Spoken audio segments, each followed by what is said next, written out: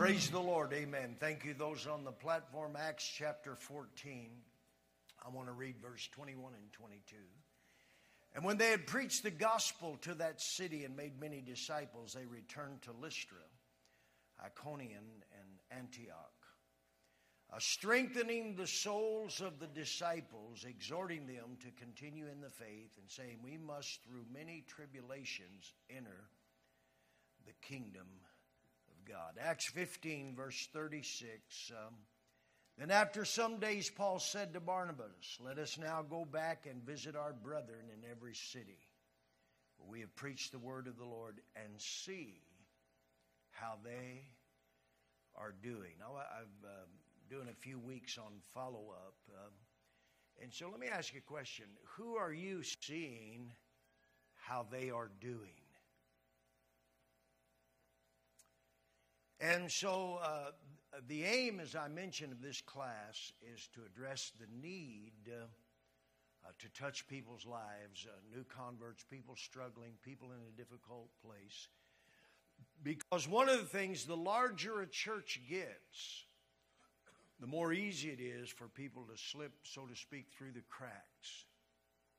And one of the things in my position is people, if you catch their problem quickly, it's like cancer. If you catch it quickly or immediately, then it's curable, it's solvable. But a lot of times, by the time I hear there's a crisis or a need or someone struggling or a difficulty, they're already terminal. And so what follow-up does, it's having a relationship. It's a spiritual work, and many times focused on grounding new believers. But it's more than that. It's having relationships with people that when they go through crisis, you're there and you have the courage and you have the spirituality to speak truth into their life, to speak to them and deal with them, and we trust pull them back from the edge of the cliff. This is a responsibility of everyone. We have numbers of people in follow-up. We talked about this last week.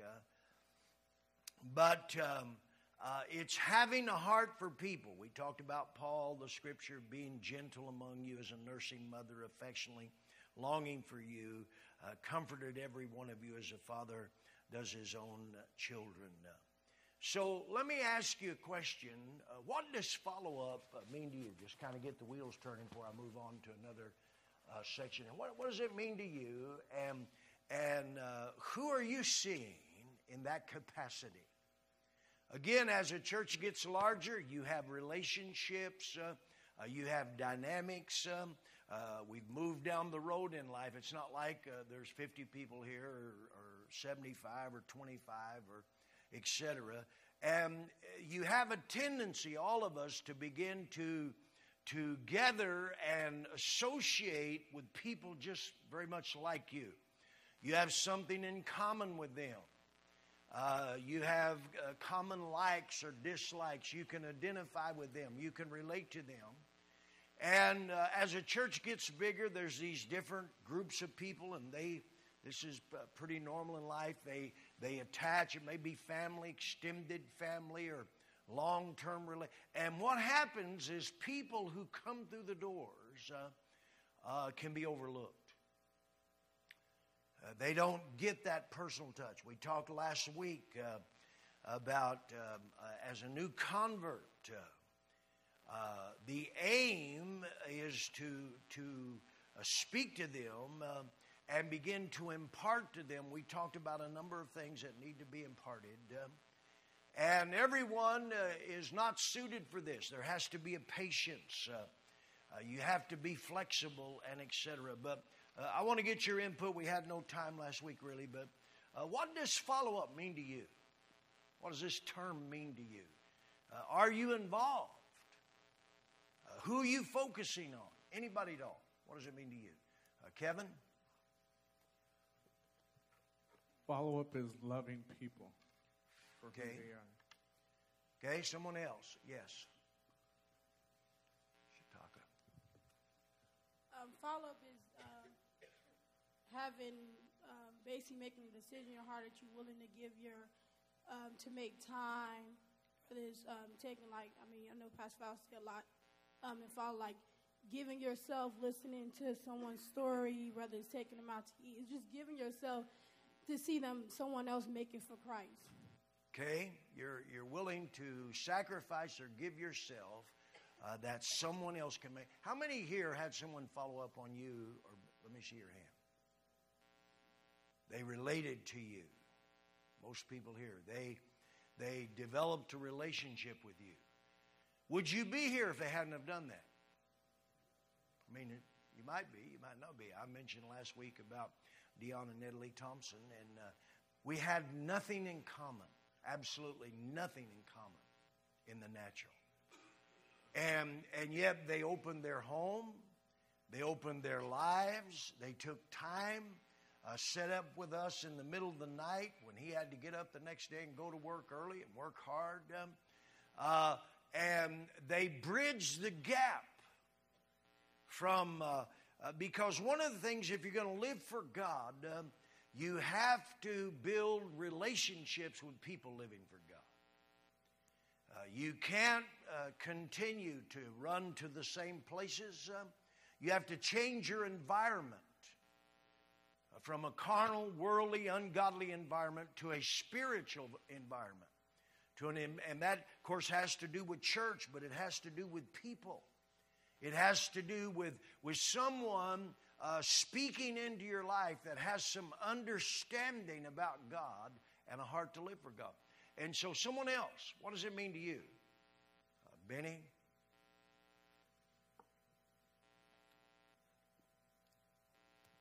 When I was a new convert, one of the things that Randy and Donna Sanders did was they opened up their home, but they opened up their pocketbook, and they opened up their fridge, and they opened up their schedule.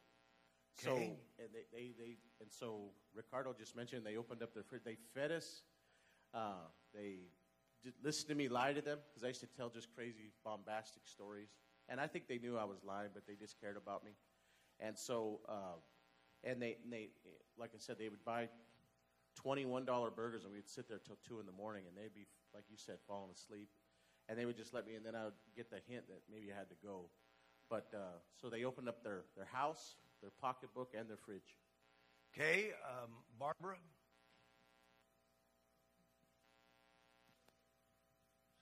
All the years I've been saved, I think the one thing that I've noticed is that when because I've gone through a lot of things, but when I would see somebody that needed to be followed up on, or even older saint or a new convert, it didn't matter. When I began to reach out to that person and try to encourage them, and that it encouraged me and changed me. It did something to me spiritually, and it took my eyes off of myself and began to focus on other people. And that was such a blessing, and it still is a blessing to do those things. And it does something to you spiritually when you start to reach out to people. Yeah, one of the greatest, if you pour your life into other people, God will pour his life into you. Rose? It's not something, follow-up to me is not something, okay, I have to go check on this person. Follow-up is friendship, is seeing someone and say, you know what, I want to be their friend. I'm going to be their friend. It's not, you need to do this and you need to do that. But to be a friend, know that you're going to love them regardless of all their failures. Okay, Lisa?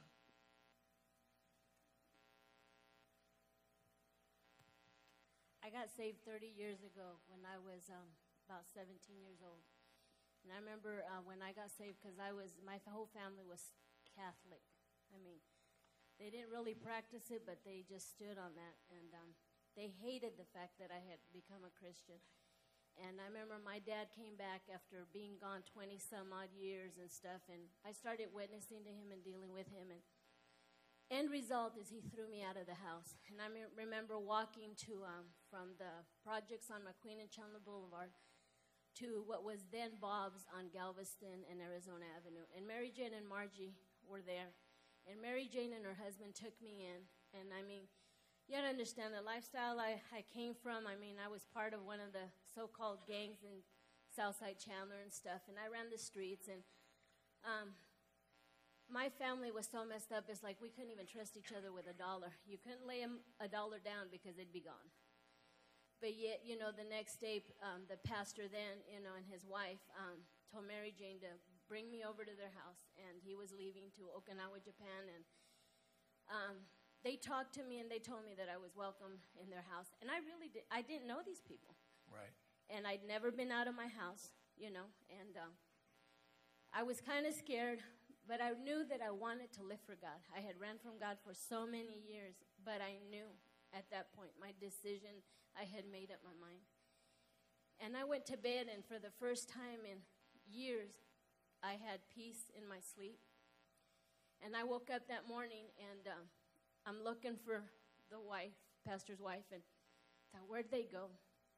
So I kind of went around the house, and I found a note and $20 on the refrigerator on a magnet, and it said, you know, here's money. I went to go take pastor to the airport. I'll be back. And I thought, they left me $20? And more than anything, I thought, these people don't know me. They just met me. Yeah. But they entrusted me to stay in their house. And I'm thinking, I could call up really anybody in Southside Chandler, and they could load up their house. And I could have, because I knew a lot of the people that ran the streets. But you know what? What they did then, it salvaged me. It made me understand that in God's kingdom, I can be loved, I can be trusted, and I could change. I didn't have to live the life that I was raised, or the mindset, or the way of thinking my family. And I remember from that point on, I told God, you know what? The way I live for sin, I will live for you. And I no longer want to think like my family. I love them, but I don't ever want to think like a Martinez thinks. I want to think the way God thinks. And it's been 30 years. I've gone through my ups and downs, but no matter what, God is the answer. Praise and God. It helped that they trusted me. Praise the Lord. Amen. Praise the Lord. Yes, amen. So I want to move from that. So why is personal follow-up so important? And so why do they need me? And so new converts are like new babies. We talked about this last week. They're vulnerable. Many times all you have to do in the natural to a new baby is neglect them and they'll die. And that's not just true in the natural, but that's true in the spiritual. And the early days are the most critical. They're prone to doubt. Was this real? I prayed at the altar. I felt God touch me, but was it real?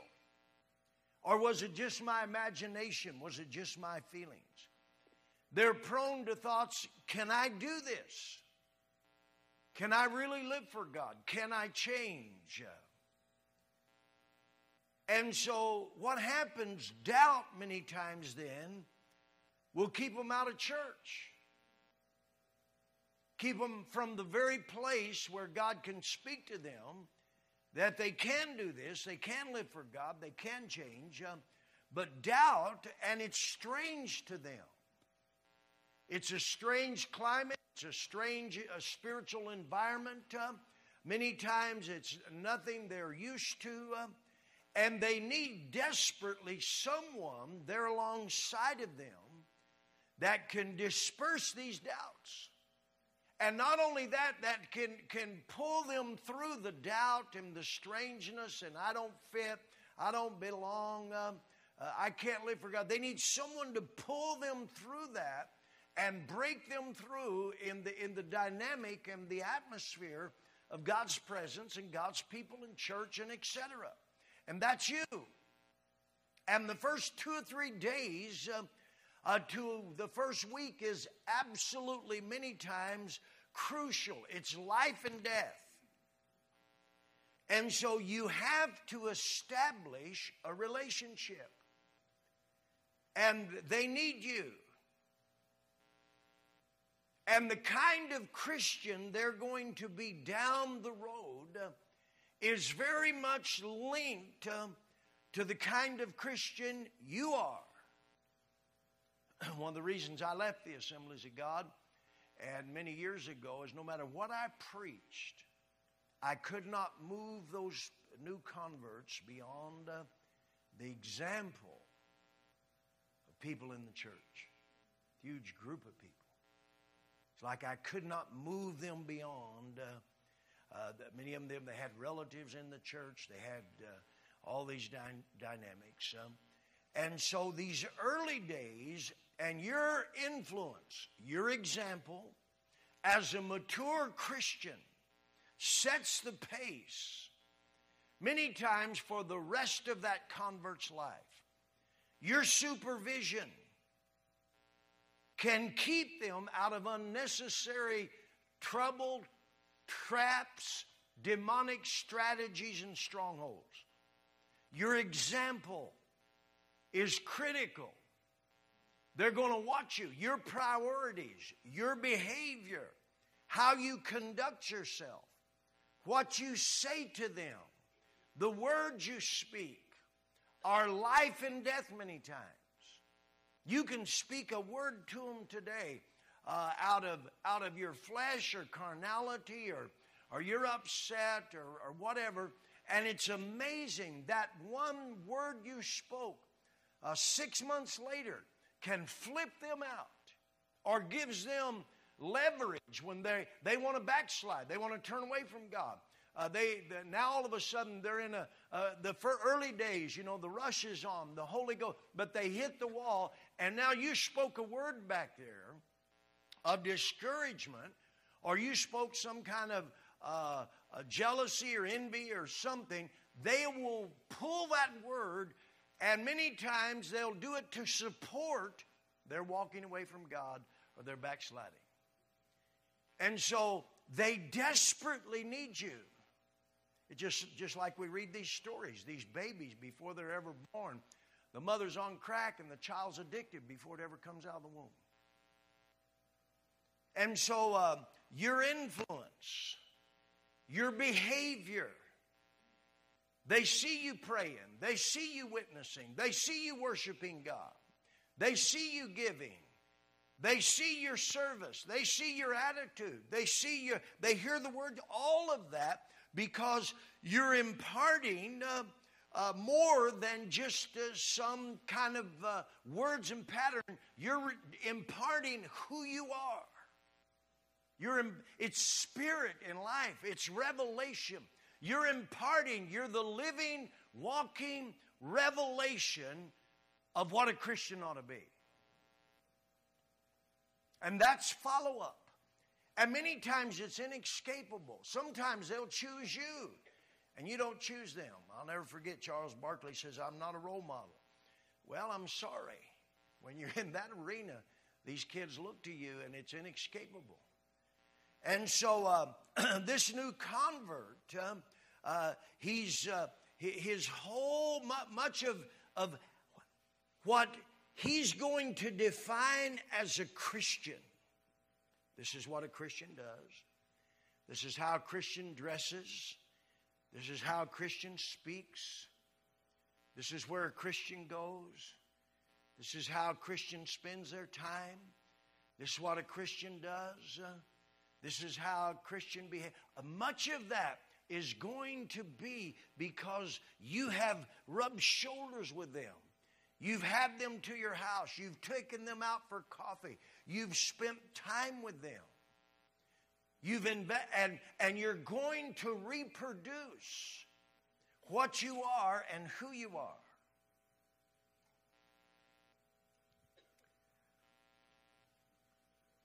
Someone get for me 2 Timothy 2:2. We'll get that for me. 2 Timothy 2:2. Fred, you want to get that? So, Anna, you had someone. You had your hand up. Yes. I just want to share that Antonio Noemi, the pastor in Guadalajara, when they started to follow up on us, I had nothing in common with them. Gabriel had in common with them. But what surprised me in that, growing up in church, I was very arrogant to who I talked to, and I had a bad attitude. And she changed my whole life around because it didn't matter what they had. It didn't matter if they had, hamburgers or quesadilla, whatever it was, they had us over. I'm going to say every night after service. You know, they stuck around with us the whole time. And I think what made, you know, a big difference in Gabriel is that, you know, he was always there with him. He was always talking to him. He was always encouraging him. And it was up until the day that they left, even that, you know, they continue to talk to us and they continue, you got to keep going for God. You know, and that's one thing that helps us now that we're in follow-up is that I tell them, I was like, it doesn't matter if we have food. It doesn't matter if we, you know, if it's just coffee, if it's just a donut. You know, to let them know that there's someone there that loves them is what changes their whole life around. Yeah, they desperately need someone that's genuinely interested in them as a human being. You're not just it's not just spending time, although you may want to follow up. We have follow-up class, and you have, you know, you're you're called into that ministry and want to be a part of that. But it's more than that. You want to be a friend. You want to have a relationship. You want to walk with them in this walk. 2 Timothy 2:2. And the things that you have heard from me among many witnesses, commit these to faithful men who will be able to teach others also. Okay. You therefore must endure hardships as a good soldier of Jesus Christ. No one engaged in warfare entangles himself with the affairs of this life, that he may please him who has enlisted him as a soldier. Okay, that's good. And so he says, I want you to, what I've committed to you, I want you to commit to faithful men that they may be able to teach or follow up or impart this to others. Are you faithful? Do you qualify? So what's required or needed in personal follow-up? What's required in my life? If I want to follow up, if I want to do this, one, you need to have, of course, a right relationship with God and a right relationship with headship. This is critical. It flows. If you don't, somewhere you're going to keep things. I'll make a statement to you. When people get in a desperate place, they need God, but they need me. They need headship. Whoever's on staff, they desperately need them. There's life or death moments when they need someone who's been down the road, someone who's has experience, someone who has had years of wisdom in dealing with issues. There'll be times that's critical. And if somewhere along the way, if you're not right and you've sowed that, then that alienates them from the very individual or the very person who can mean life or death for their soul. This is one of the great problems. You need a right relationship with God and a right relationship with headship. Because we're talking more than method. We're talking about an impartation of spirit, heart, and life. We're talking about a transformation. You will communicate who you are. There's no substitute for your spirituality. What you are and your spirit is going to speak louder than what you say. And out of the abundance of the heart you'll speak. You'll communicate this. This is critical. This is critical for churches to grow. This is why some churches don't grow. This is critical. You can have 1,000 people saved and nobody makes it. And so one of the snares of Satan is the tendency, once we get the method down, we abandon our personal relationship with God. We become lax. In other words, you say, listen, you need to pray. You need to read your Bible. You need to be in church. You need to be filled with the Holy Spirit. You need to give. And, you over process of time. You're imparting these basics of Christianity. But if you don't do it, if you don't pray, if you don't give, if they never see you worship God, you need to go to the altar, but they never see you go to the altar. They never see you respond to an altar call. And so what happens over time, if we're not careful, we can have the method. Everything I'm telling you, you know, you've heard it many times before. It's nothing new to you.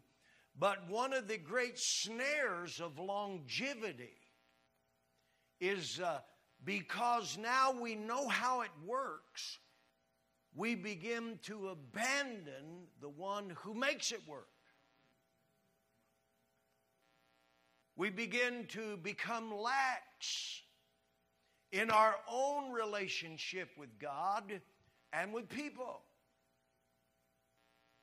And consequently, it begins to, it has a strange feel to it. Follow-up demands calls for commitment. It's time-consuming. It's a demanding process. You're going to have to discipline your time and your world. One man said, I will make good habits and become their slave. And so, time, are you a steward of time? Do you have time for people? I encourage everyone here, the sermon I'm going to preach tonight, I don't always say this, but it could change your world. Sermon I'm going to preach, I may do a series on it. I'm looking at a series. And I haven't forgot about the series on the blood. I did 3 on that. But the sermon I'm going to speak tonight is God just inspired me. And so I encourage you with all that's in you to be here tonight. It can change. See, destiny is a decision. Destiny is a decision. That's how destinies... they're because of decisions, and I'm not going to preach a whole sermon to you, and so it's time consuming, and so you have to also ask yourself, do I believe in the importance of following up on someone? Am I willing to spend the time and give myself, or do I just hang out with my little kebab of friends? I don't have time for newcomers. I don't have time for sinners. I don't have time for people who are struggling. I don't have time for a new convert. Or I don't have time for people who are, it's messy. I know if I'm going to deal, it's going to be messy. Or they've got, as Anna said, got an attitude, a bad attitude. And you know, it's going to cost you. I'll just make a statement to you. If Jesus died on the cross, is it asking too much that we at least carry ours?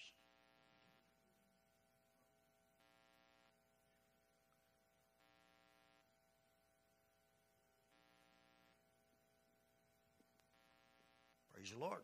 Amen. And so, if you're not totally convinced and committed to the importance of follow-up, the first problem, the first frustration, the first difficulty, first time they call you in the middle of the night and need you, you'll abandon it. If you're not convinced that this is important. If you've forgotten about who followed up on you and put up with your nonsense and insanity. Loved you when you were unlovable. If you've forgotten that, then the tendency is to forget the importance of it. But I'm telling you, there's people, they need you desperately. They need to be in relationship with someone who's right with God and right with people. And so follow-up calls for a consecration and a concentration. You have to focus and don't be like a butterfly. You go from flower to flower to flower to flower. Focus on some people. Don't. It's hard to be effectively follow up on this whole conglomerate of people. You know, one week you're with this one, the next week you're with that one, and then that, and then here's a better prospect over here. Wow, this one here. And focus on somebody. Build a relationship with them. You're going to take them. This is not going to happen in a week or a month. And they may not immediately appear that they need you, but somewhere they will. And so you have to understand, I'm going to consecrate my efforts. Jesus, he had the multitude. He had the 70. He had the 12. And he had the 3. That's the nature of what he did. He spoke to the multitude, and there were times that he would take Peter, James, and John aside and say, you guys stay over here. There's times he had the 12. He commissioned the 70, but you got to focus. It's better to quality begets quantity.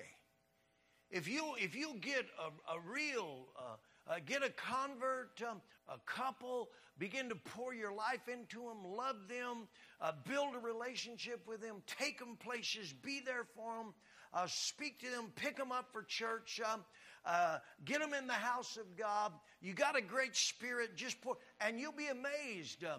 They'll move from that into discipleship. They'll move from that. They'll want to serve God. They want to minister. They'll want to do. They will begin to reproduce. But if it's 1 minute with this one and then 10 minutes with that one and this one over here and that one over there, and you don't effectively touch anyone. And I understand, the nature of life. I understand some people are more standoffish and some people are more reserved. But a lot of people aren't.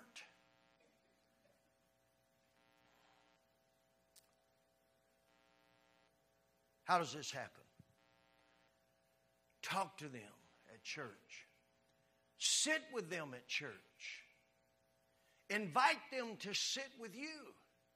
Or you go sit with them. Pray with them. They go to the altar. You go to the altar with them. Pray with them. Sit with them. Talk with them. Listen to them. As I've said over and over, they want someone to hear their story. Get them into a group of people. Get them into new converts class, a Bible study, the teen group. Get them in somewhere where they can introduce them, where they can build some other relationships. Take them out for lunch. Keep them occupied on Friday and Saturday night. Pick them up. Hey, let's go to Extreme. I'll pick you up. Let's go to Extreme. Because Saturday night is when new converts backslide. Friday and Saturday night is when many new converts and many people, that's when they backslide. Fellowship with them. From the moment they're saved, begin to fellowship with them. And so we had some hands, yes.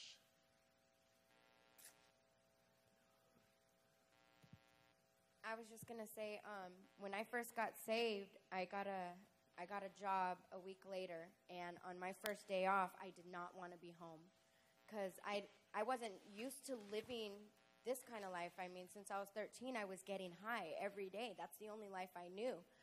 So I told my mom I don't want to be home on my day off. So she called Alicia, and I got dropped off over there. And over where? At Alicia Nolan's house. Okay. And all her daughters were there, and that was the best thing that could have ever happened to me. They made me feel special. I was the only one sitting in the seats, and they did a little, my own little extreme there. They sang. They told me the testimony. Kind of private extreme. Huh? Yeah, I was the only one clapping and screaming, and it was just amazing the way they made me feel. I hung out with them for the whole day, and I'll never forget that. They made me feel wanted, and they just touched my heart. And just that one day of hanging out with them, I knew that I could live this life and still have fun. Let's stop. Isn't that amazing? One day, and she said, I knew I could live this life. Now calculate. One day. And I don't know, 13 years of getting high every day, it's not easy sometimes to give people one day like that. Lisa said, I could have stole everything in the house. I've had people in my house who did steal, not everything, but hey, where'd that go? But think of that. She said, one day, not listening to my sermon, one day, not in church, but one day in someone's home with them, and I knew I could live this life. And here she is. Her son's here.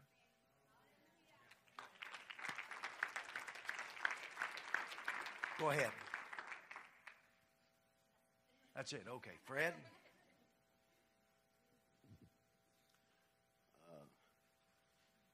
You know, I want to thank God for the success that He's allowed me with some people. And then, you know, I also have let Him know that, you know, I've had a heart for those that I didn't have success with. But my thing was, not everybody's going to really desire to surrender. I know that. And that's something that we have to keep in mind. But the effort, I think, is very necessary. And even if they don't, you know, your efforts should mean the most to you because they mean the most to God, I believe. I've had some run-ins with a few people that, I really poured my heart out to, only to see them later on, decide to run. And, I can only reflect back to my own self in that arena, period, because I remember when I was a runner and I ran. So, accepting it, I think, was easy. Well, not easy for me in the beginning, but over time, allowing the wound to heal was helpful. And just remembering that, something that you told me a while ago, that, people are going to do what they want to do. If it's a desire deep within, they're going to do what they want to do and what they want to do. And, I would just say this to, everyone that is in follow-up. Just provide the love that you may have in your heart for others because someone did love you before to get you to where you are, because that's what means the most. I mean, whether they're going to really surrender, and I use surrender as a key word because, you have to. The people have to surrender. That's the key there, I believe. And not everybody's going to do it, but, just continue to try. Yeah, love sacrifices. Love suffers long. Love thinks good things. Love is not jaundice. It's inescapable. Here's Lucifer with God, and said, "I'm going to take over this place. I'm going to be like God. I'm going to take over."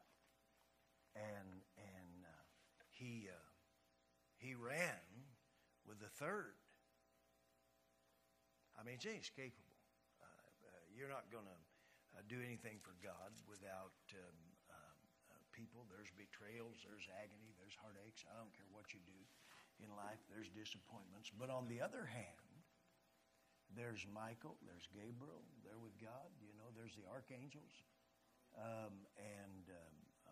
Paul, Demas has forsaken me, having loved this present world. But then there's Timothy.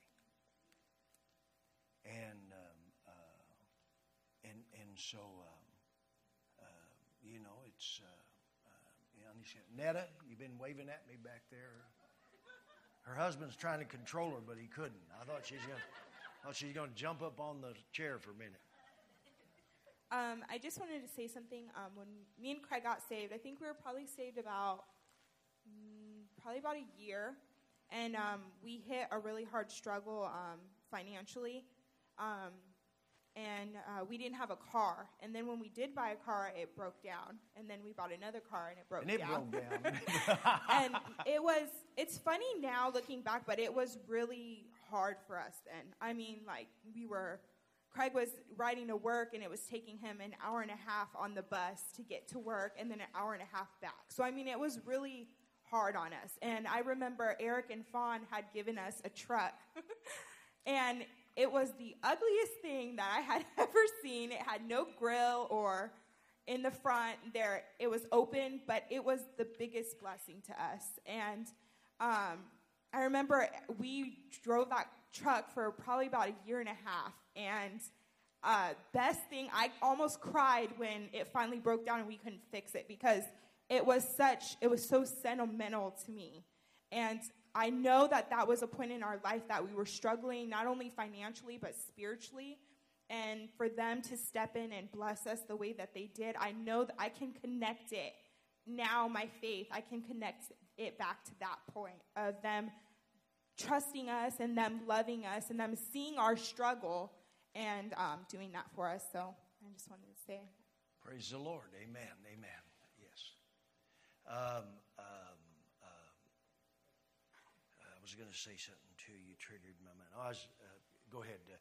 Go ahead. Yeah, I wanted to say that it's true, the commitment, the sacrifice that we do for these new converts. You know, I remember, I was working with a brother, Diego, when I came to live close to the church, Gilbert. And at that time, there was new converts, and this person, their car broke down. And God has blessed me with 3 cars, you know, not really good cars, but, you know, they're functional. So, and I was working with Diego, coming to church prayer, and he was taking me in his truck. So my truck was not being used at that moment. So I let these new converts borrow it, you know, and, you know, for whatever reason they had to do that day, they didn't. And then when we got married, they didn't have the money to buy a wedding dress. So we let them borrow my wife's wedding dress, you know, and to see that, I mean, move right now where they are, living for God, that's a blessing right there. Yeah. That's everything, you know, and I mean, you know, we give it all, you know, but the blessing is that their salvation is still there and they're still living for God. Yes, amen. Praise the Lord, amen. I ministered on this, but I was very moved when AJ spoke about Eunice. AJ's a new convert, 827 drug rehab programs, whatever. And here's Eunice from Texas, a little town in Texas. We saw some of the pictures. Here's AJ from D.C. And here, total different backgrounds. Bill and Eunice out of the military, career military. AJ, just a kid with all kinds of baggage. And talked about Eunice taking her to work in the morning, picking her up in the evening. And I asked her later, I said, how long was it? She said, Pastor, it had to be at least for a year. That's follow-up.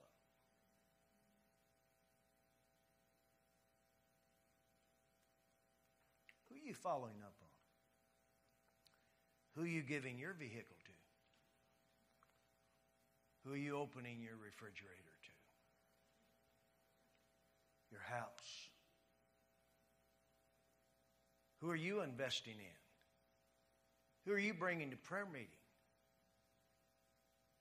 Outreach. Church. Who of you today said, you know what, man, I got to get them here today? Or when they show up today, say, you know what, man, my wife and I, we're taking them to lunch today, or you're focusing.